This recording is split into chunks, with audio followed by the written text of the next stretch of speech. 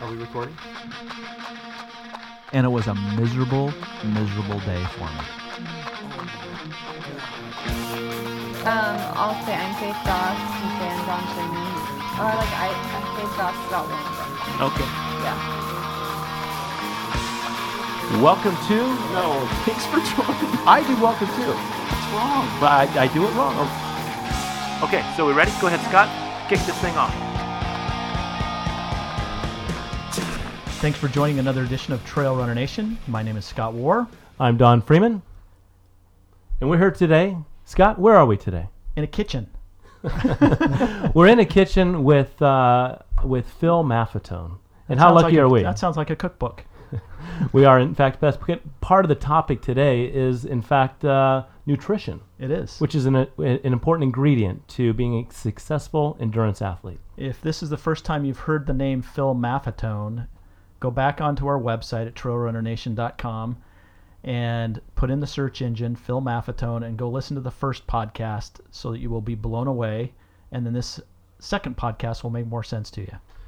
You know, I think that the message from Phil is spot on for what we do. You know, we talked about heart rate, monitoring your heart rate and staying within a zone. And for many of us, we thought the zone was quite high. We thought zone was where we could exist without passing out.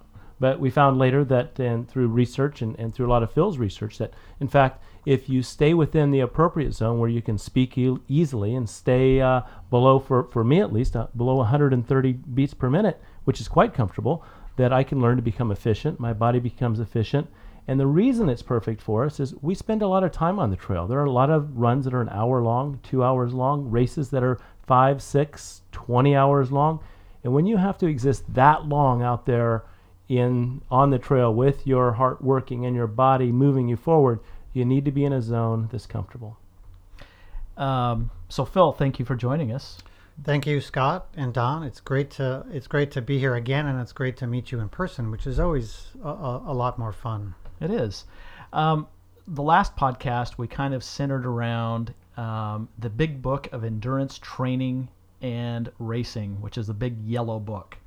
And today we're going to fast forward to his latest book, which is a big red book called The Big Book of Health and Fitness, although it has a yellow spine. So if you're in Barnes & Noble trying to find this and you just see a yellow spine, don't let that fool you. But this one is more centered around, Phil, help us out here, it's more centered around healthy nutrition and overall fitness versus endurance training and racing, correct? And health. It's really the foundation of training. And in the Big Book of Training, the Big Book of Endurance Training and Racing, I do talk about diet and nutrition and lifestyle factors like stress and other things. But the Big Book of Health and Fitness is strictly about how to really solidify your dietary, nutritional, the stress factors in your life, how to get extremely healthy. And if you're getting very fit and you're not healthy, then your fitness progression is going to plateau at some point. Is it possible, Phil, to be in cardiovascular fitness, a high level of fitness, but not a healthy person? Oh, sure. It happens all the time. And unfortunately, we read about it all the time. Every time there's a big race, it seems, a marathoner dropping dead halfway through a race, a triathlete dying in the water soon after the start of a race, well-known runners or great marathoners who have heart attacks. If you have a heart attack, you're not healthy. So you could be fit. You could be America's top marathoner and die of a heart attack, and I want to say Ryan Hall, and I hope I'm not getting the name wrong. No, Ryan's alive and well. Yeah, okay, I'm sorry, no. Ryan. Jim Fixx from back in the Jim day. Fixx, that was way a name. Back when, yes. Yeah. Jim was, and I wrote a lot about Jim because I knew Jim, and I wrote. I had just recently run the 1980 New York City Marathon, and I was doing that race to kind of prove to myself that I was healthier, and I ended up crashing at 18 miles and really struggling to get to the finish line, which I was able to do. And I got to the finish line, and they carried me away to the medical tent. and I saw all these runners who were the medical tent runners, and all these doctors and nurses running around the medical tent, and I realized that I hadn't gotten healthy. All I had done was get fit enough to run 26 miles, which is really pretty easy. And the hard part, and for many athletes, the very difficult task is getting healthy. So, from what you just said, I'm going to jump to a conclusion that if our listeners have not read either the Big Yellow Book or the Big Red Book, they should start with the Red Book first. The Red Book is the foundation. You want to get yourself healthy, and there is a little bit in the Red Book about heart rate monitoring. The 180 formula is in there. There's a little bit about training, but it's not really a training book. Okay. Well, I want to get into the guts of this thing. Talk to us about carbohydrates. The one thing that, I think the general populace, they've heard of Atkins diet and the low carb diet and all that sort of stuff. You describe in the book that there are good carbs and bad carbs. Can you elaborate on that a little bit? Sure. The good carbs are the natural carbohydrates that we find in fruits and vegetables for the most part.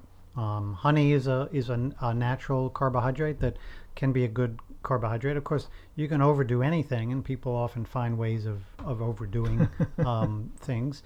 But natural carbohydrates are generally healthy. There are some people who are so unhealthy and their body has made unhealthy changes that are somewhat permanent, like a diabetic or a pre-diabetic or someone who's carbohydrate intolerant, which really could be 75% of the population if we start looking at, well, let's look at the overfat people. How many overfat people are there? And it's about 75% of the population. And so we could say they've made changes in their body that are unhealthy, and they would have to limit some of the natural carbohydrates like fruits. But the unhealthy carbohydrates is virtually everything else, which is the food most people are eating. So all of your processed flour, all of your sugars, they are in everything. They're in junk food. They're in a lot of the foods that you can find in a health food store, but they're not healthy. And it's the food people eat every day and all day, and the reason why they're overfat. So let's talk a little bit about. We go into REI, which is my favorite store, by the way, because they've got everything there that's just looks like fun and vacation. Store. It is my toy store. Yeah. You've seen those. Home Depot is my toy store. Home Depot is my prison. I don't even want to go there. That means work. I want to go to REI. And I go to the nutrition section, and I see all of the goos, and I see the gels and the blocks and the et cetera. And you've been through there and looked at the shelves. How much of that, what percentage do you think is valuable for me, and what do you think I should take a close look at where it's really just a modified candy bar? Well, for you in your life, not during a race, all of it's junk and you should stay away from it. Okay. Wow.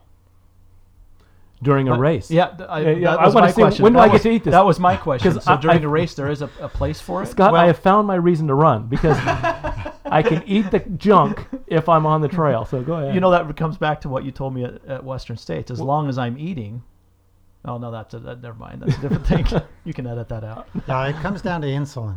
And yeah. So when you're not running and you eat carbohydrates, you produce insulin. And the more refined, generally speaking, the more refined the carbohydrate, the more junky the food, the more insulin you make. What insulin does is it shuts down your fat burning. It causes the body to take 40 to 50% of those exotic candy bars, even the low-fat ones, even the no-fat ones, and store convert that carbohydrate to fat and have it go into storage. So that's not what people really want to do, and it's what the food has made you do in addition to making you addicted. Okay, you said something that I've never heard before, or at least maybe I've heard it and I just didn't comprehend it. You said when insulin is produced, fat burning stops? Yeah, when insulin goes up, insulin does insulin's a very important hormone. We need insulin, otherwise we die. And in diabetes, what happens is the pancreas burns out because it's been overproducing insulin for so many years. It burns out. Now the person is clearly diabetic and they need to take insulin from outside sources. But until that happens, you make too much insulin. for the amount of carbohydrate you eat. And what insulin does, it does a bunch of things, but three very important things that it does is it replenishes your glycogen stores. So if you have 100 grams of carbohydrate and you produce insulin, then maybe 10 grams of carbohydrate will go toward replenishing your glycogen stores if you need to do any of that. About half of the carbohydrate that you eat, so about 50 grams, goes toward immediate energy.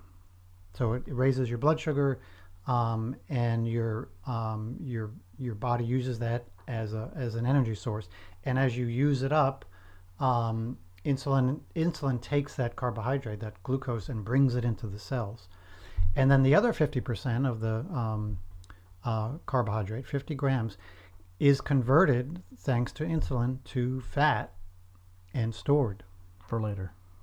for whenever you want it. But if you're continually eating carbohydrates and it's making a staying lot of there. insulin, then For never. the fat burning is reduced significantly, and you never burn that.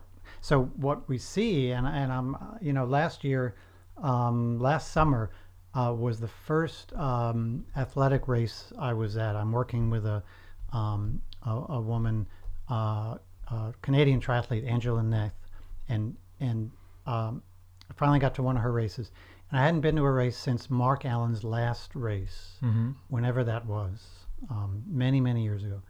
And I was, and I'm not being judgmental, I was shocked at the number of competing athletes who were significantly over fat. And a big problem in the running community, I know, because I get all these letters, and I get letters from editors who say, there's a big problem with runners because their body fat content keeps rising, and how can we address this how can we do that carefully without offending? Because fat is an offensive word for some people. I don't know why. I know why, but it shouldn't be. And if we keep running away from it, it's going to keep being a problem. But it's a problem. So it's not about how many miles you run a week and how many calories you burn. It's about how many calories of fat you burn and how many calories of fat you don't burn. You've said a few times over fat instead of overweight. Is there a reason for that? Yeah, I coined this word overfat many years ago because the authorities, the people who are kind of in charge of coming up with words, obesity, and then they define obesity. Like it often happens in healthcare, they kept changing the definition. Here's the line for obesity. Okay, so if I'm a few grams below that, I'm not obese, so I'm okay. And then they didn't really have a good word for over fat, for people who had a lot of body fat, but they weren't obese, and maybe they weren't overweight. But the over fat word just takes all of those problems into one category. You're over fat. If you're classified as obese or not, you're still over fat. If you're running 120 miles a week and you have too much body fat, you're over fat. And probably prone to injury. You're prone to injury for a variety of reasons. One is because you're probably heavier, although fat doesn't weigh much, but you're probably heavier and your gait is probably altered. When your gait is altered because your body fat is high, you don't land on your feet right, your joints are under more stress. But there's a metabolic factor involved too. When you're over fat, your body metabolism is not healthy, it's not normal. Your hormones are out of balance, a variety of things are not right. And when the body metabolism is not right, it has an effect on body mechanics. I want to stick around this topic for a second about how we train ourselves to become sugar dependent. That we maybe have lack of sleep, and then we eat sugar to try to get a spike in energy, and it's kind of an ongoing cycle. And even out on the trail, where we teach ourselves and learn to recruit this sugar content through goos or blocks or whatever, just to keep us moving out there, when in fact there's a solution, perhaps our own body fat, that we can use as fuel, because that's what it was intended for, right? Besides Exactly. just making it easy to sit down and maybe keep us a little bit warmer, during the wintertime. winter. It's also there for real energy for movement. That food wasn't always available at any given time, and in fact, that's what this fat was for, right? Because it wasn't always convenient. We didn't walk around in the olden days with goo packs. and aid stations. Really? So we had our own we had our own aid station, Scott. We just carried it. And so Paleolithic glue. how do Ooh, say that Or again. Paleolithic glue. Oh, Goo. there you I'm go. sorry, Paleolithic goo. there you go. That's a song. Where's my If you Yeah, need, where's- Phil's a musician too. He's just not a thought leader in this area. So how do we then? Because I'm afraid that I may be a sugar dependent body when I'm out there. I have trained myself over the years to carry a pack. When I have enough fat on me, I don't need a pack, but my pack is full of this gel and stuff. So how do I observe myself to know, one, am I that guy? And two, how can I slowly change from that guy to somebody else? Yeah, there's a lot of ways of answering that question. One way is that if you have to rely on goo or some other carbohydrate source to get you through a 2-hour run, maybe a 3-hour run even, then it means you're probably not burning enough fat to get, because you should be burning a lot of fat on those long, easy runs. That's a significant source of energy for the human body. We that's burn where- both sugar and fat. But that's where it comes into. You need to be running at a slower rate so that you are burning more fat than sugar. Well, you right? need to be burning. You need to be running at the proper rate, so that you're training your body to burn more fat. And what happens is you don't train your body to burn fat during the run. You do that, but you're also training your body to burn fat for the next 24 hours, even when you're sleeping. So if you're not a good fat burner, you're not burning fat on your run. You're not burning fat during the day. You're not burning fat when you're sleeping like you should. So just look at the human body as having these two fuels. We use other things that we don't want to get into now, but carbohydrates, which would be glucose, and fat. And we should have a high amount of fat burning at rest and when we're doing aerobic training. And well, let me ask you this: if you are being efficient in your training to burn fat, does that automatically roll over into the 24 hours after training that you're burning fat? It does. Okay. But the issue is, and the question I thought you were going to ask me is, does diet influence that? Diet will supersede your training in most cases for most people. So if you're doing everything just right in your training, if you're following the 180 formula and you're using a heart monitor and you're very disciplined, you're warming up and cooling down, doing all that stuff, and then you go home and have pasta for dinner and cereal for breakfast and a bagel with low-fat cream cheese for lunch, you're wasting your time. You're not going to get anywhere in training. So, what should I be eating? This is Scott's favorite subject. Can you tell? Well, it's because I'm over fat. I'm that guy. Well, let's fix you. You were saying, how do I know if I'm that guy? Yeah. Look at me. Oh, yeah. I'm that guy. First of all, you have to get it into your brain that companies that sell refined carbohydrate products, which are almost all the products in the grocery store, want you to think that sugar is healthy. It gives you energy and it's low fat, so it's good for your heart and all. And it's all a lie, and everybody knows that. Everybody scientifically knows that. Everybody who is educated enough in nutrition knows that. But the ongoing hitting us over the head advertising, which has been going on since before we were born, and we're talking about the early part of the 19th century. They just, sugar was the big thing, and they found all these ways of doing it. They even got the government involved to recommend sugar. It's on the food pyramid, or what used to be the food pyramid. I don't know what they're doing now, but so we need to overcome that problem and say, I'm not going to eat fake food. I'm not going to eat refined carbohydrates anymore. You get rid of them, and as soon as you get rid of them, and you eat meals that are without those refined carbohydrates, it just takes 2 meals, and you shift your body into a high fat burning state very quickly. Within 2 meals? 2 meals. There's Wow. a 2 meal effect because of insulin.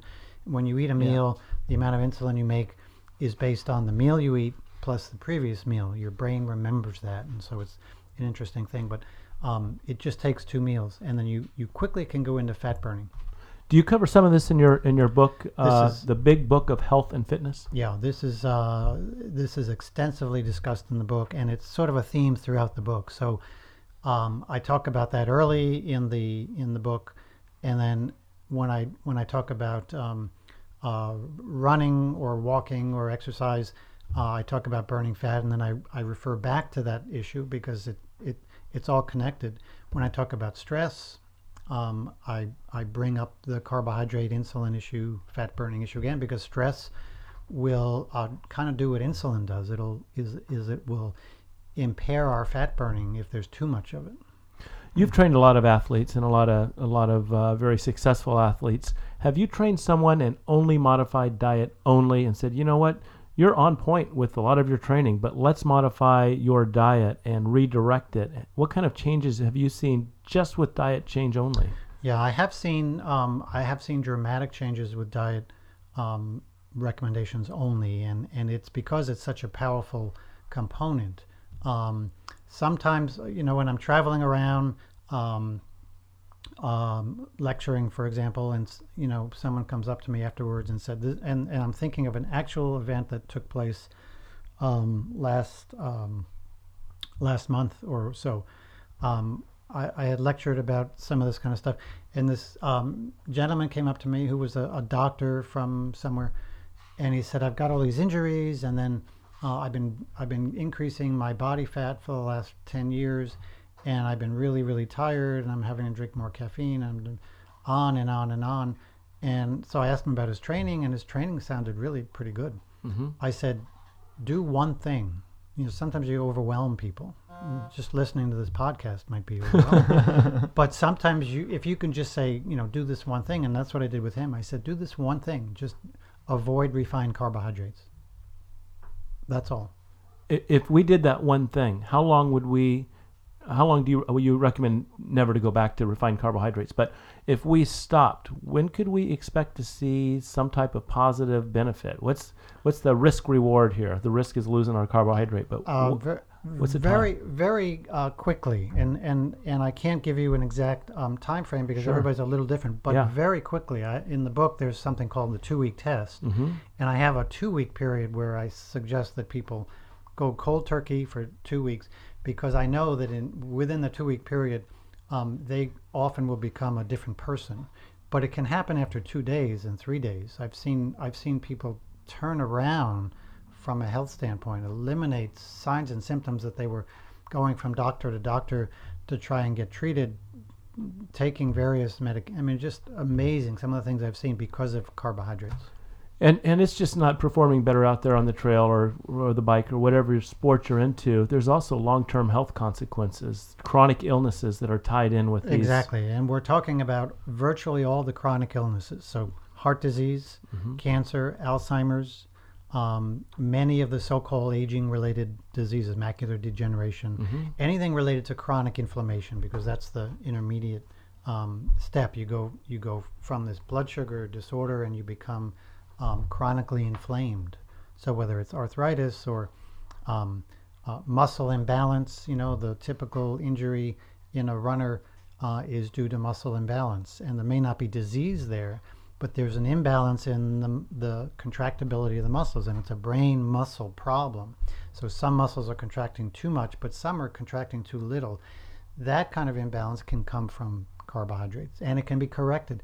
When we cut our finger, we don't have to run to the doctor. We don't go to the emergency room because we've got our cut finger. We just, we put the finger in our mouth and we lick off the blood, and it heals up. We don't have to think about it. We don't have to know the physiology of it.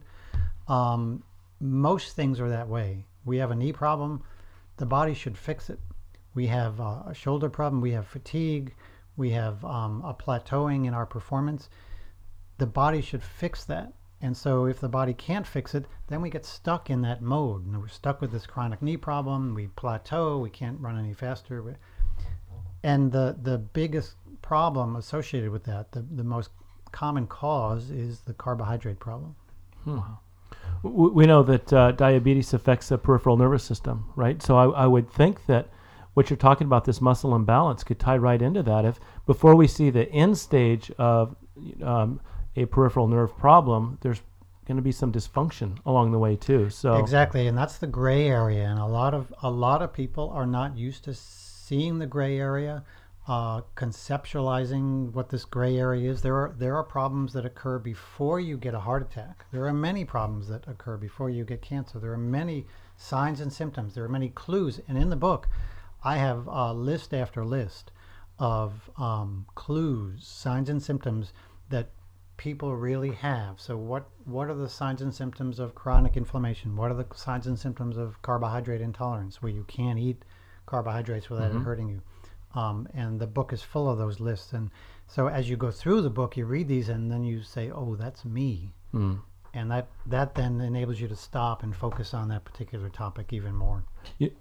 Athletes are great because there's good and bad to the athlete when you're working with them. One, they want things to happen immediately. They want to recover from an injury in about 2.5 hours, from the time they've been diagnosed, and they expect that, and they really want that, and figure if they try hard enough, it'll happen. But it takes time to recover, and that's part of the equation. Let me just interrupt Please. For a second. That's an important point, because early in practice, I had to get the attention of athletes. When I saw Mark Allen for the first time, I had already learned this, and it was 1983, and I thought, I need to, this guy has some potential, I think. You think? and he had this this calf problem, and his biggest concern was that he had this calf problem, and he had a race the following weekend, and he wasn't going to be doing the race because he had this calf problem. And I said, well, let me take a look. And I evaluated, and he had some simple muscle imbalance, and I corrected it, and he was fine. He did the race. He actually won the race. It was a little triathlon back then. They were all little triathlons. But it got his attention. And then... How did you fix it? I evaluated the muscles. I found a muscle imbalance. There was a small calf muscle under the big muscles, the posterior tibialis muscle, that was weak. And I did some biofeedback and was able to get it working again. Simple things. Those are simple things. But I said, there's a big picture here. We could treat your injury and then wait for that injury to come back, or wait for another one to come back and then fix that. But that's not what I'm all about. I don't think that's what you should be all about. This is all related to performance and you making progress. Because if you keep getting these, you sort of hit a plateau. So I got his attention, and then he said, what else can I do? I said, well, let's talk about fat burning. And that led to the dietary aspects and the heart monitor stuff and all that. Did his body composition change much when you started working with fat burning? Did he look like a different athlete? He did. He looked like he was bulking up more. And now I'll tell you what, one person who got that comment and question, are you lifting a lot of weights, was when I started working with Stu Middleman.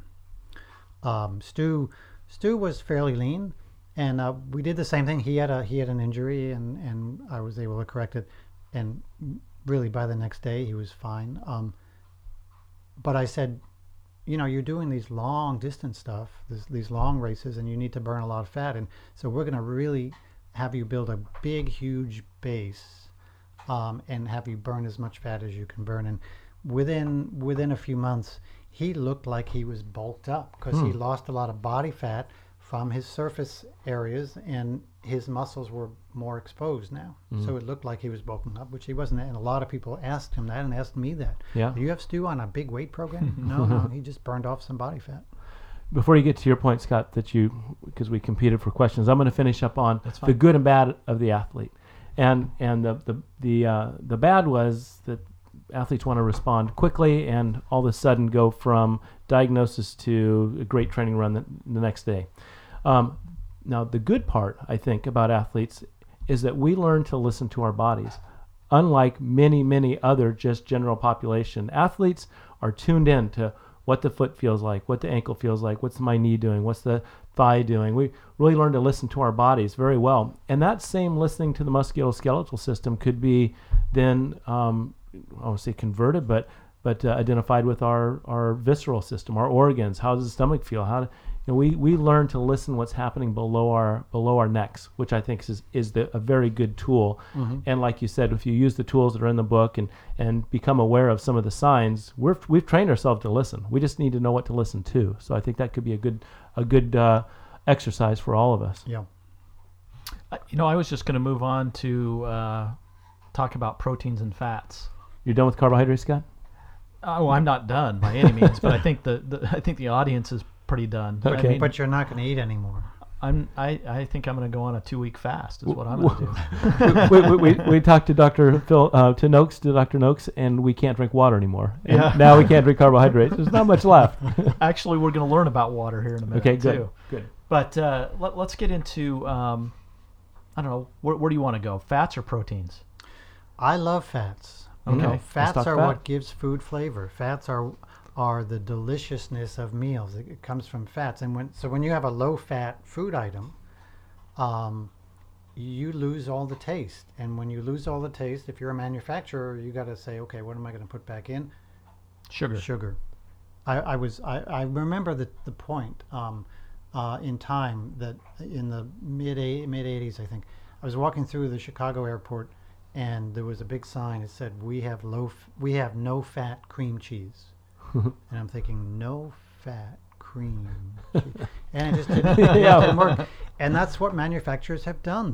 They've done the most absurd things, and the public buys it, and so the person who buys that no-fat cream cheese will store more fat than if they ate real cream cheese.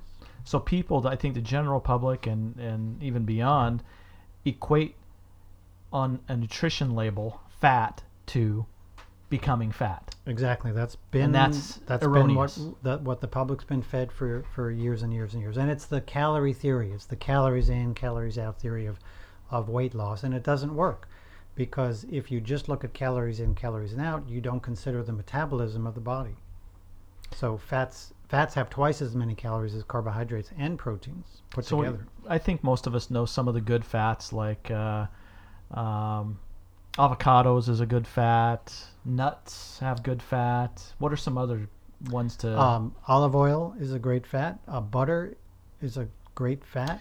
Coconut oil is a superb fat. I just want to comment on the butter thing. We were just talking, my wife and I, to our kids, and how when we were kids, butter was like bad, and so we ate all this margarine as kids. You remember eating margarine like crazy? And now we're finding out that was the worst thing we could have possibly done. And so why are we finding out now, when in the late 1950s they were writing about this scientifically, the dangers of margarine, and that it's not the kind of thing you want to give to a heart patient, or it's not the kind of thing you want to give to anybody. But the manufacturer, the companies that made these products took over. They convinced the government that this is the way to go, and now they have the little heart on it, and that makes it healthy. Yeah. It's got 2 hearts. It was printed on the label. Yeah. So the butter, the coconut. Milk fats? Well, milk fats are generally good. That's what butter is. It's the milk fat. Right. And if you take the milk fat and skim off the proteins, the wheys, that's called drawn butter or ghee. Ghee is the purified butter, which doesn't have anything in it but the pure fat. And that's generally healthier. So if you're allergic to dairy, if you're sensitive to dairy, you might want to only have ghee, and most people can handle that. Okay. And I think fats also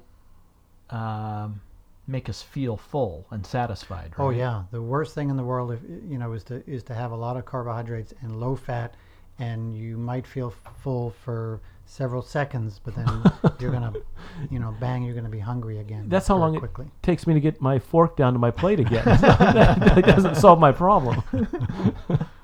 And then just expanding our stomach, right? Continuously stretching that stomach so that we can accommodate this need for more calories or more. And one of the classic signs and symptoms of carbohydrate intolerance, the inability to handle the carbohydrates, is a bloating feeling, gas, lots of gas. And what we do is we consume these carbohydrates, and they cause a lot of gas production. That means you shouldn't eat them. I like pasta though. But okay, I'll do better. Let's get to proteins. That's been for years and Wait, years. hold on, I'm not done with fat yet, Scott. Oh, okay, sorry. What about fat on a trail run or an endurance event? Would you say that there's a place to ingest fat out there? Would be a good substitute for a energy production? There is, yeah. And now we're getting to an area where we have to mention this individual component. Everybody's a little different. So what will you work on? What will help you the most in a long Western States, or beyond a marathon, or maybe even beyond a 50K, or what kind of food? And it all comes down to trial and error. Try things out and see what doesn't upset your stomach. See what gives you the energy, because we can use carbohydrates for during the run to maintain fat burning. But protein can be helpful too, and fat can be helpful as well. I don't race anymore, but if I was doing Western States, I would probably make a product called Phil's Bars, and in that red book there's a whole bunch of recipes. One of them is the Phil's Bar recipe. It's an energy bar. It's made from almonds and honey and coconut and very, very healthy stuff. I use Phil's Bars when I travel. I make as many as I can. The problem is they sometimes look like C4. So when you go through security, and they want to poke their finger in it, and but it's a whole meal. You can make them higher or lower calorie by making them larger or smaller, and I would use those on the trail. It's all ground up, so you don't have to. You really don't even have to chew it, and you'll get the nutrient out of it very quickly. And it has carbohydrate, fat, and protein. I remember, and correct me and straighten me out here, that I understood that we needed some carbohydrate to bring the fat out. Maybe that was propaganda. I don't know. But Sonny's talked about that. Where a little bit of carbohydrate was required to, like the kindling for the fire, right? Yes, you needed exactly. a little bit. You just can't rely on nothing. Exactly. But that doesn't mean we should go out for a run and after an hour we're dying for some carbohydrate. What that means is we're not burning our own body fat. So that's the first thing you have to do. You have to get your body burning fat for energy first. Now you can go 2 hours, 3 hours without anything but water, maybe water if you need it. And then beyond that, now you can start trickling in some carbohydrates. But the amino acids that are part of proteins can be converted to glucose. So we have a potential source of glucose there. Many people, if they eat too much protein, can produce too much insulin from that, and it's because you're converting some of those amino acids to glucose. So we can get some of that glucose on the trail from a fat source as well. Do you recommend having a meal before a run, or at some point, or just empty stomach, roll out of bed, put on the Hokas and go? Hokas. Yeah, Hokas. Well, we can hit the Haven't Hoka. used Hokas. Oh, you haven't? No. Oh, we got a pair in the truck. We'll Okay. we'll go for a run after this. There again, you have an individual kind of thing. Early in my distance running life, I would not eat before a run or a race, and then probably when I hit my mid to late 30s, for some reason I just felt better having a meal 2 hours before the run, but it was a low or no carbohydrate meal, and so it depends on the person. But not just me, but when anybody you can measure fat burning and sugar burning very, very simply. Tell us. Yeah. And why most runners don't relate to this, I don't know. But if you do a VO2 max test, they're gathering the data that will also tell you how much fat and sugar you're burning at different heart rates. Yep. But VO2 max is such a it's an obsession, which has very little to no meaning, but it's an obsession. Everybody wants to know their VO2 max number, even though it doesn't mean anything. But at the same time, the fat burning, sugar burning relationships were found, the percentage. So you could look at that data and say, oh, at 120 heart rate, I'm burning 70% fat and 30% sugar and, whatever. When I would do those tests, when other people do those tests, if they don't ask you what you had for your previous meal, it's a terrible thing, because your metabolism could be misguided. So if you have pancakes for breakfast, or cereal, or a bagel, or some refined carbohydrate, and you go onto the treadmill, you do this test, your fat burning is going to be way down, your sugar burning is going to be way up. And that should tell people the story. And if you say, okay, well, we're going to do this test again tomorrow or next week or whatever, but I want you to have eggs cooked in butter with some vegetables, and then that's your pre-test meal. Now they come in having not had the refined carbohydrate. Now their fat burning is way up here, and their sugar burning is way down here, and that's the way they should be, and that'll give them more endurance. Good. I think I've wrapped my fat Proteins. up. Proteins. Protein. Let's do Proteins. it. Oh boy, we need it. I mean, the negative slant on protein has been on and off for many years, and the weightlifters have sort of helped bring to light the fact that we need protein, except they've gone to the extreme with massive amounts of protein. We need the amount of protein we need, and it's up to you as an individual to figure that out. The only important thing I'll say in addition about protein is that the best sources are animal sources. This notion that we can get high quality protein sources from vegetables and grains and soy and all that stuff, it just doesn't work. It just doesn't work. So I'll ask the follow-up question of that. I think recently even there's a big push and a big fad to go vegan. You would probably Is that a laugh fad that off. now? Huh? Is that a fad now? I think it's been going on for a while. I've seen that come and go for 40 years. I think there's more ultra runners that are doing vegan now. Well, yes. And I ran into a freegan. Do you know what a freegan is? A friggin' vegan? No. I don't know. It's someone that prefers to be vegetarian, but will eat anything free. He was a college student. Oh. I appreciated that. Well, I'm a meat-eating vegetarian. Oh, yeah. So Well. there's all different types. You just have to you have to know what type you are. So let me ask you this. I mean, many of us grew up with this crazy food pyramid where 2/3 of our diet should be processed carbohydrates. What would you advocate sitting down for a meal? What portion should be good carbohydrates? What portion should be good fats? And what portion should be proteins? Well, it should all be good carbohydrates, fats, and proteins. And I should mention At that. what proportion? Yeah. It depends on the person, but the majority should be plant foods. Okay. So vegetables, primarily vegetables, then fruits. And are there bad fruits? I've heard there's bad fruits. Well, there's bad fruits because agricultural scientists have made them bad.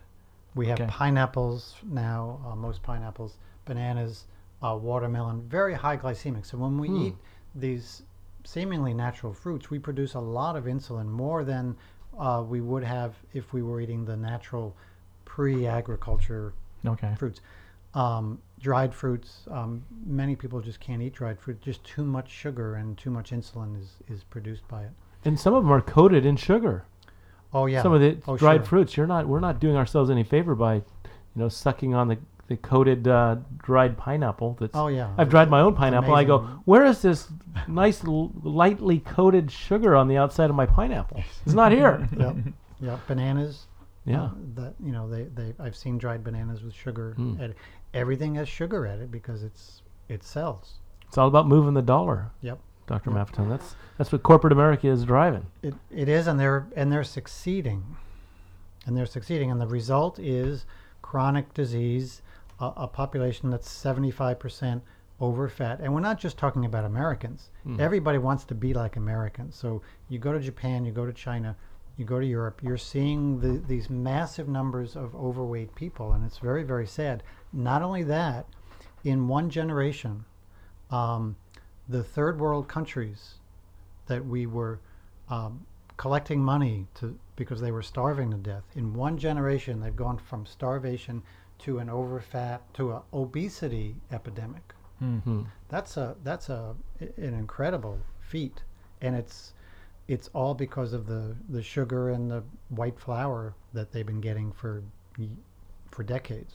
So our grandparents that were on the farm that had a pound of bacon and a big slab of butter and had their grain-fed beef that were out in the field, or harvested their wheat and ground their own wheat. They were eating much better than we are now. They most definitely were grass-fed, not grain-fed. And many, thank you. And many of the conditions that we see today, the diagnosis, the chronic illnesses, were just one not present or not diagnosed because they didn't understand them. What would you? Yeah, they were consuming foods that it depends on how far back you want to go, and it depends on where these grandparents were. In the cities, you had a lot of bad food compared to the country. In the country, people worked a whole lot more physically, and they ate a lot of the food that they worked to grow or raise. So, but that's all gone. Well, they didn't have seatbelts back then, so they didn't live as long. But it wasn't from their diet, right? It was from other things. There are some things that are safer. Food safety is, I think that's at least a plus. We're not dying from food that is poisonous, except for the type and the way it's processed. The food safety issue is something that we've improved immensely over the decades. We don't have the bacteria-ridden foods, but we have chemical. We have so many chemicals in the food, and there is an allowable amount, which is an insult. How much of this poison should we allow in the food? And I worry about that. I go and buy some vegetables, and I'm thinking, is there a net gain here that I'm eating these Brussels sprouts, or am I eating really a green small piece of cabbage with all kinds of pesticides riddled throughout this thing? And maybe I'm better off not eating it. Well, you're better off getting organic Brussels sprouts, right? And as much as you can buy organic food, because there are standards. They are fairly strict. They're as strict as anything else in the food supply, and it's a little more expensive. But you can buy organic food, and today there are many local or organic farmers that may not be certified organic, but if you get to know them, you could find out what they're using, if anything. I grow most of my own fruits and vegetables. And that's another way of doing it. Most people have enough land, even a tiny little patch in the backyard, to grow an immense amount of food. My tomato crop has fed a lot of birds.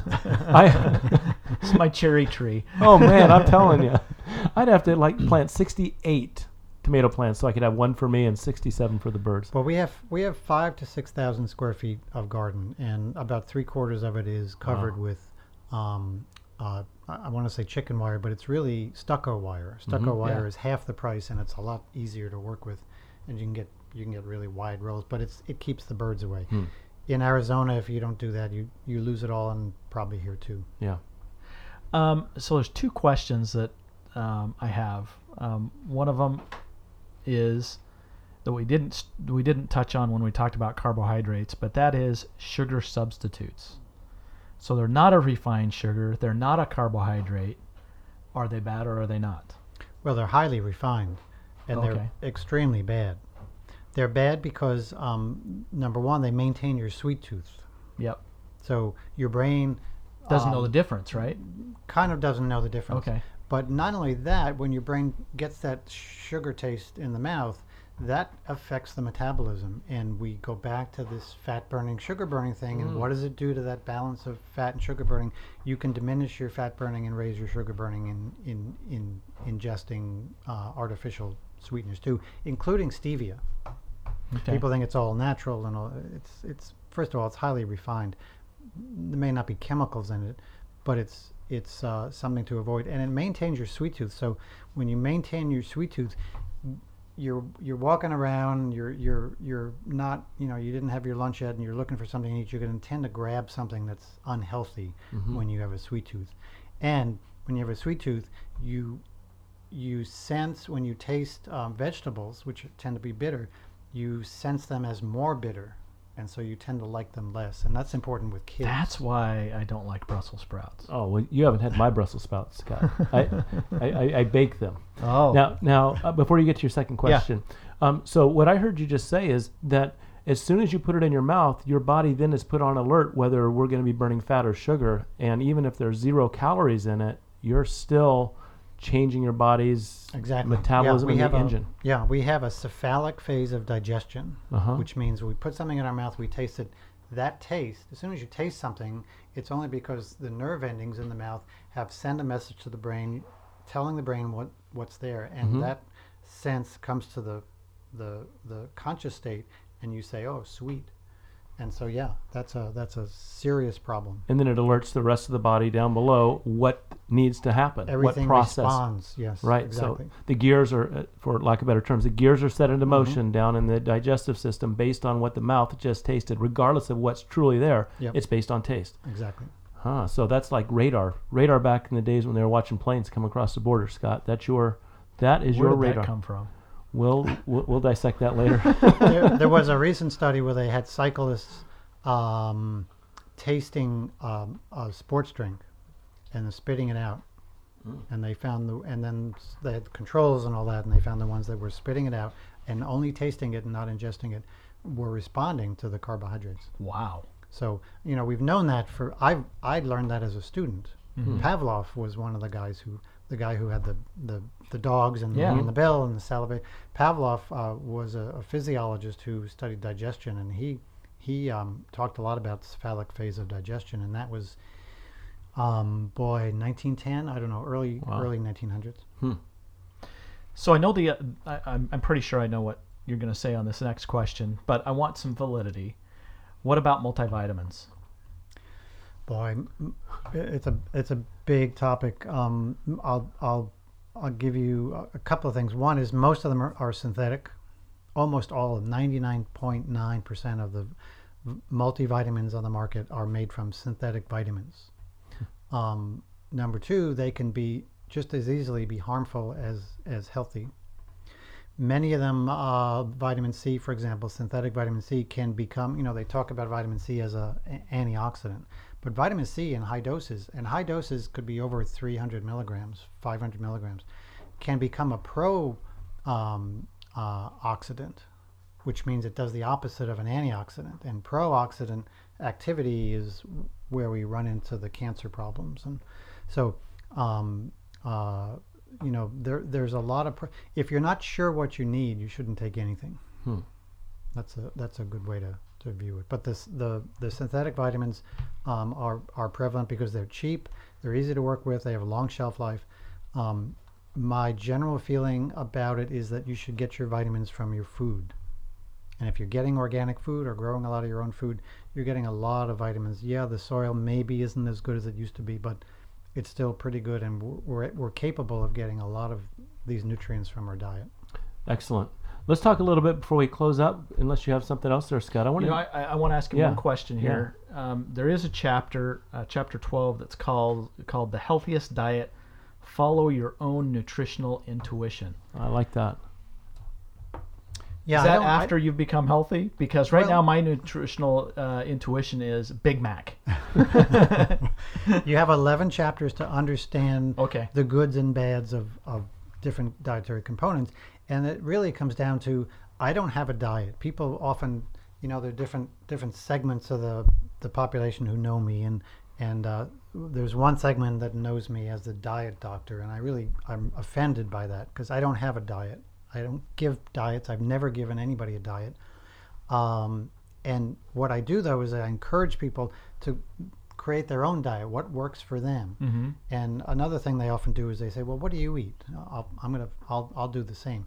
No, don't follow what I eat is what makes me feel the best. And it's a little different than it was last year. It's a lot different than it was 10 years ago. Next year, it's going to probably be a little different.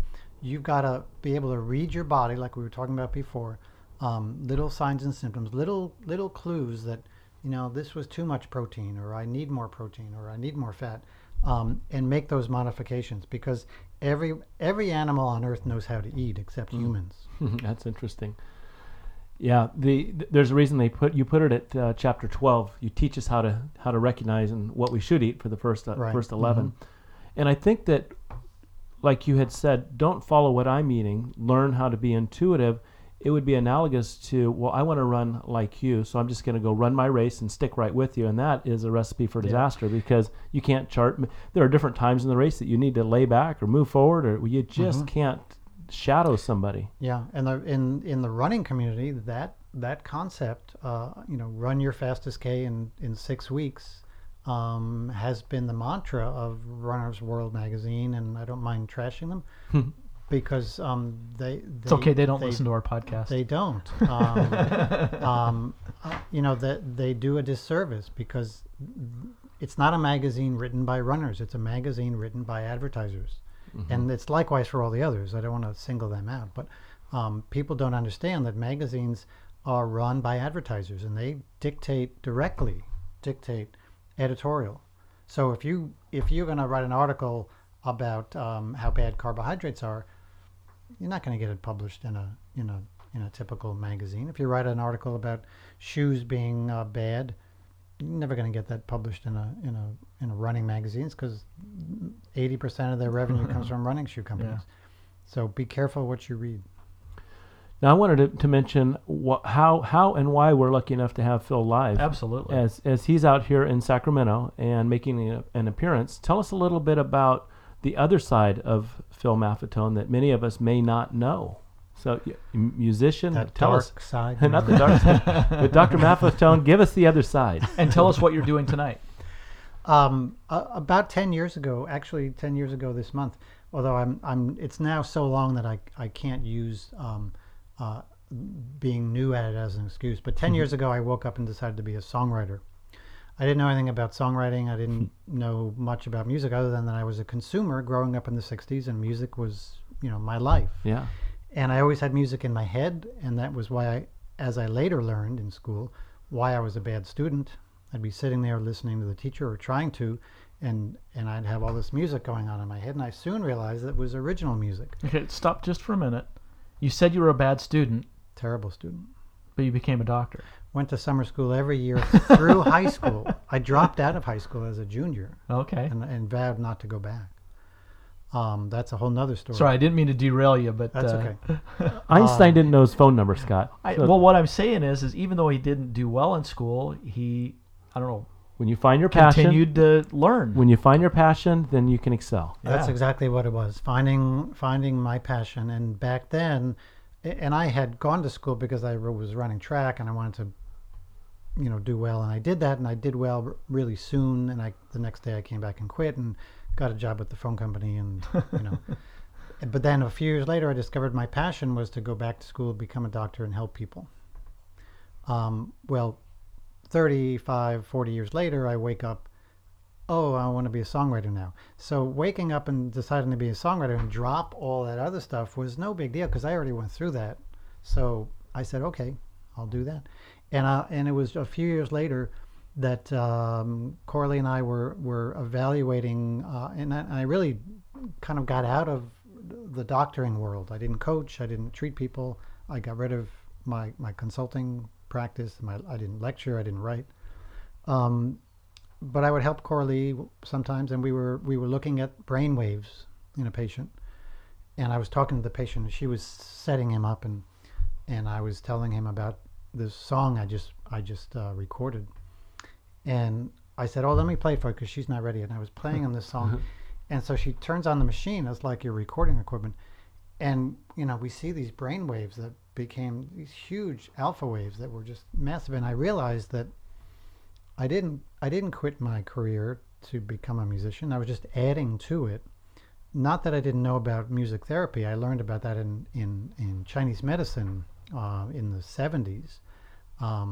But I saw it with my own eyes. I saw how the brain was responding to music, and it was just fascinating. So we started doing more of the combination of music and health stuff together. And 2 years ago, we went on our third music tour. Well, I became a songwriter and started writing music and then started performing. But 2 years ago, I came up with this idea that we'd have a music and wellness tour. We did that for 3 months last year in the U.S., and this year we're doing it again. We'll be on the road 6 months in the U.S., and we lecture about health and fitness and music, and we sort of combine it all. And music is much like the information in that book from a nutritional standpoint, from a dietary standpoint, proper training. So there's nutrition, diet, training, music. Music is a huge potential therapy. It's a great way to reduce stress. We talked about cutting your finger and having your body heal it up. Well, what music does is it reduces stress hormones. So it actually can make your body more immune to the stresses of life. So I've got an obvious question. We have bad carbohydrates and good carbohydrates. What about good music and bad music? Can it be detrimental? Boy, now you've got another. I think Marilyn Manson probably increases stress, right? I don't know, but what's good for one person might be bad for another. I don't know. There's the industry has changed a lot lately. I'll give you a little nibble of an article I'm writing. Scientists have found that songbirds who become extinct send up a red flag, obviously before they become extinct, and the red flag is that their songs change.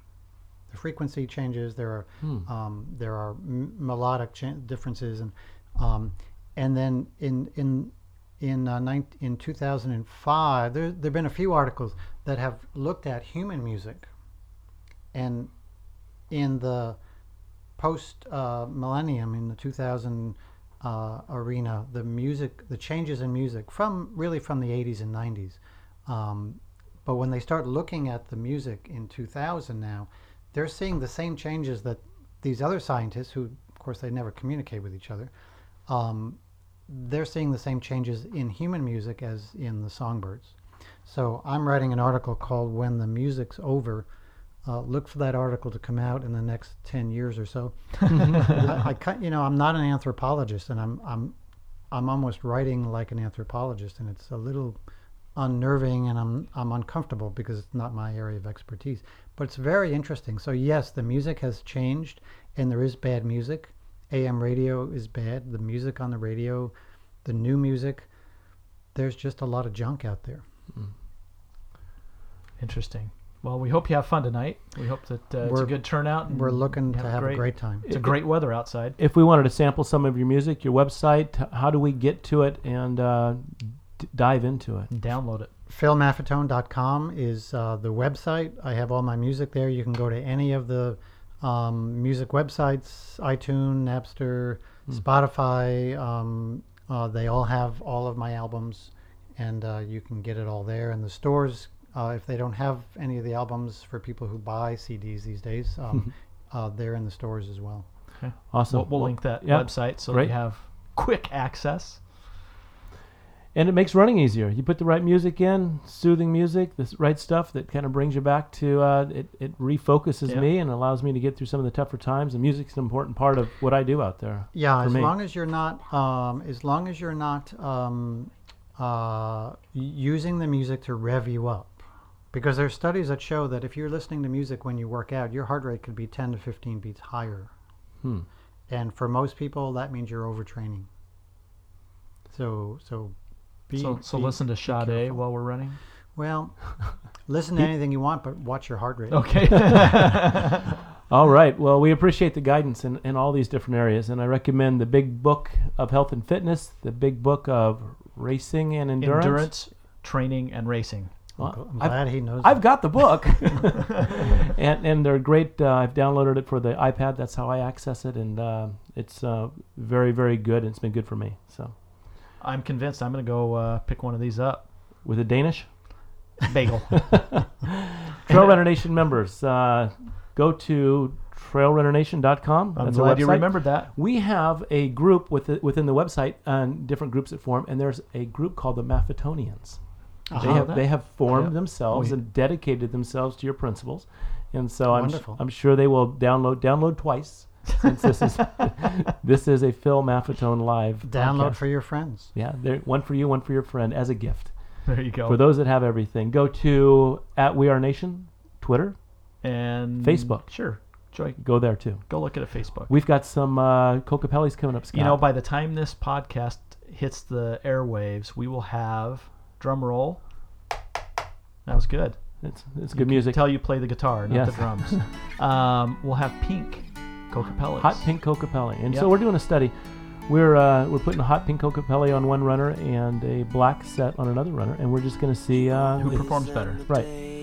So we're thinking maybe Mike Morton in black, and I'll wear the pink. We'll see what happens. Is that going to be at night or during the day? We should get glow in the dark PEKs. That's next. That's next. Okay. Go out and run. Mas. Wind up playing something only you can sing. Rosemary, I don't want you bleeding anymore. Don't wanna see you falling in my only other door. Can't remember everything you tell me, so find another way to leave relentlessly. Play me a tune,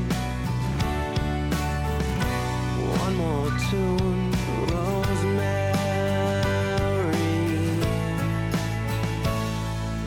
Will your life just end because you've outspent taking all your strife to heaven's basement? The ice is thin, the sun will rise tomorrow.